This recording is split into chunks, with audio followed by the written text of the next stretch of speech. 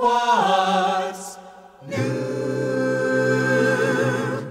How is the world treating you? On behalf of Pastor Henry Harder and the Renewal Singers, I welcome you to another broadcast of What's New. My name is Ed Peters.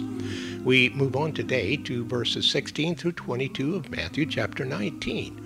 Here in these verses, Matthew gives us his account of an incident that took place between Jesus and a rich young ruler. One day, a young man came to Jesus and asked, "Good master, what must I do to have eternal life?"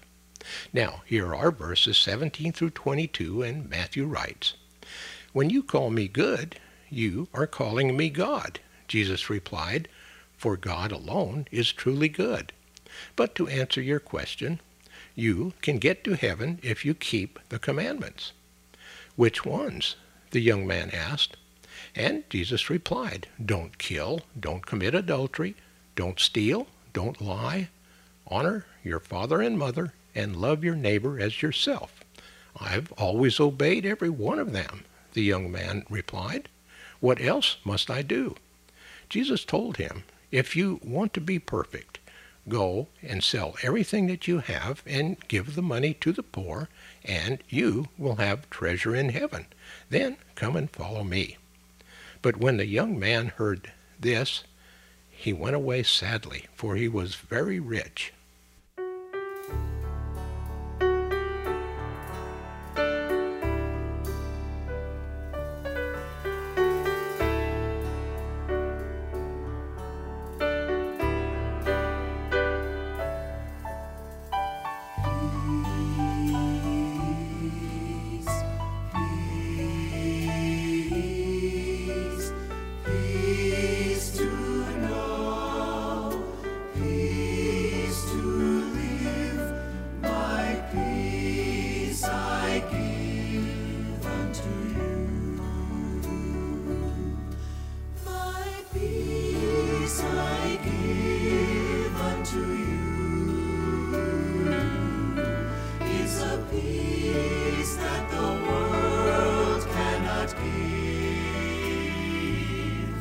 It's a peace that the world cannot understand. Peace to know, peace to live. My peace I give unto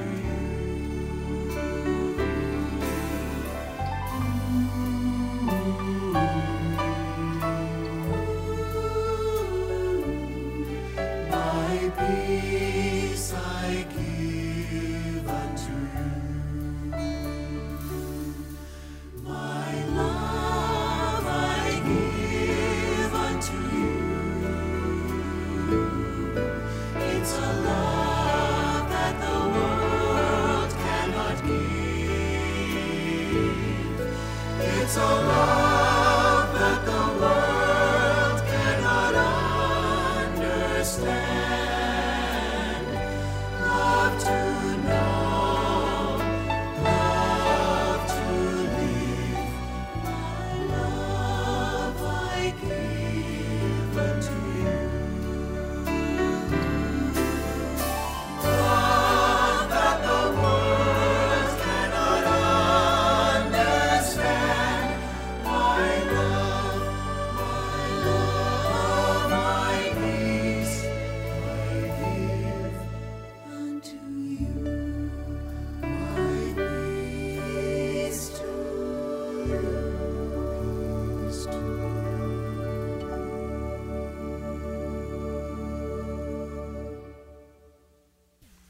In the case of this young man, it was his money that kept him from following Christ. Riches, however, are not the only thing that can keep a person from Christ. There are a multitude of other things that can keep a person from him. Now, here with our study is Pastor Henry Harder. Money competing with God sounds ludicrous, yet it's very contemporary and very evident in the lives and actions of many people. I'm sorry to say Christians are not excluded. That's what Jesus talks about in Matthew 19:16-22. Money holds a tremendous fascination for us humans. There is an attachment to money which is extremely difficult to break, as Jesus here illustrates. Finally, man must choose between Jesus and money, which will have priority. You can have both, but which comes first? It's the love of money that is the root of all kinds of evil. One day a rich young man came to Jesus. Evidently he was very rich, but he felt he was missing out on something very important in life. He was lacking something. He couldn't quite put his finger on the problem. But possessions and wealth didn't satisfy. They were not fulfilling.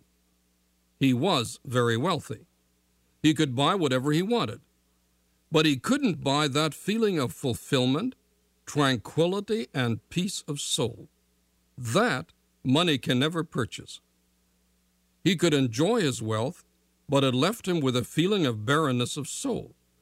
It left him empty inside. He said to Jesus, "What good thing must I do to get eternal life?"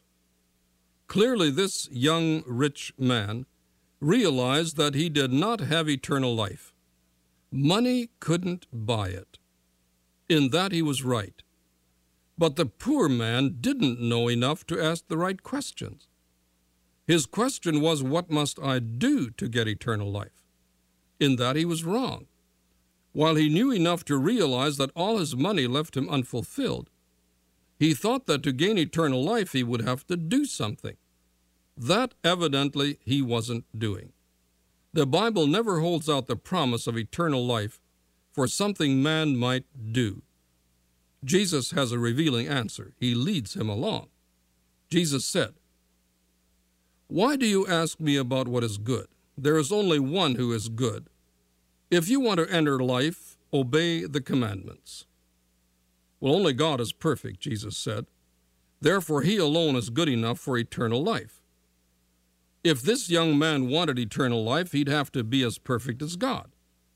And Jesus was telling this man that if he wanted to do something that would make him perfect as God is, then he would have to obey all the commandments. Well, that didn't really sound too hard, but he was wise enough to ask which ones. The Pharisees had added many rules to those in the Bible, and this young man wondered which of those he would have to keep. Still, Jesus led him on. He pointed this seeker to commandments 5 through 9 of the 10 commandments, although the 10th is implied in his following words. The man said, "All these I have kept. What do I still lack?" The man didn't get it. Apparently, the man was looking for another law that would be the final one. He did not realize that formal compliance with the law is useless when not willing to commit to Christ. Simply formal compliance actually keeps a person from the Savior. Again, Jesus has an incisive answer. It is clear that Jesus saw this man's heart, as Jesus always does. So Jesus said, "If you want to be perfect, go sell all your possessions and give to the poor, and you will have treasure in heaven. Then come and follow me." Now, Jesus focused right on the man's problem. To enter the kingdom of God, perfection is required. Here that means righteousness. No one can enter the kingdom of heaven who does not have the righteousness of Christ. It is that righteousness that this man lacked, and that's why he was unwilling to sell all his vast holdings. Jesus wasn't suggesting that selling his possessions would qualify him for the kingdom, but hanging on to his possessions and placing priority on them was indicative of the unrighteousness in his own heart. Jesus saw behind the man's verbal statements. Jesus saw his heart. He wasn't willing to put Christ first. Divided loyalty is a disastrous position to be in. You cannot serve God and money. It was money that kept this man from receiving Christ's life and righteousness and from following him. Little wonder that when the young man heard Jesus' words, he went away sad because he had great wealth. Satan has been successful in persuading humans of the enormous value and the enormous promise of wealth. Many a person gives up eternity with the Lord for possessions here. To give up eternal, real fulfillment for temporary, false fulfillment is a bad bargain, to say the least. The greatest thing we can learn from this young man is that material possessions, in whatever form, are never satisfying. Not only can't you buy eternity with money, money won't even buy fulfillment here. It promises so much, but delivers so little. The disciples had a problem with Jesus' answer and explanation. I'll come back to that tomorrow. But Peter, speaking for the rest, concluded from Jesus' remarks that, in his words, who then can be saved? He thought that to be rich was clearly a sign of God's favor. Well, more tomorrow.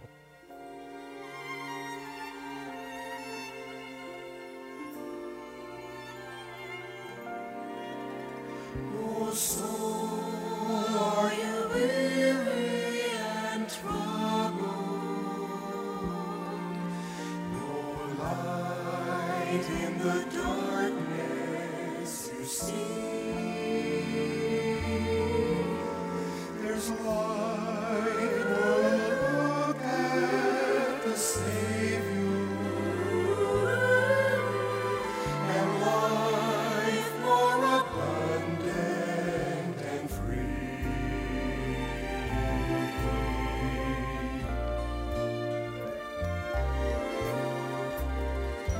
Turn your eyes upon Jesus. Look full in his wonderful face, and the things of earth will grow strangely dim in the light of his glory and grace.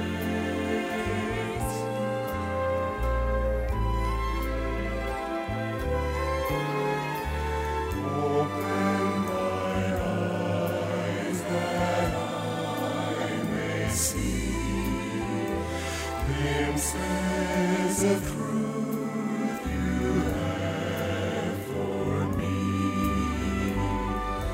Place in my hands that wonderful key that will unlock and set me free. Silently now I wait for you, ready, my God, your will to do. Open my eyes, illumine me. Holy Spirit divine, turn my eyes upon Jesus.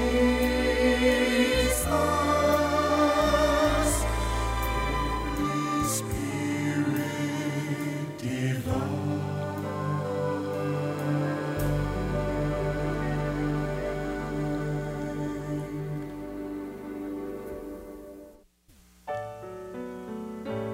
What's New is a radio production of Creative Encounters. Our mailing address is Post Office Box 848, Shafter, California, 93263, USA.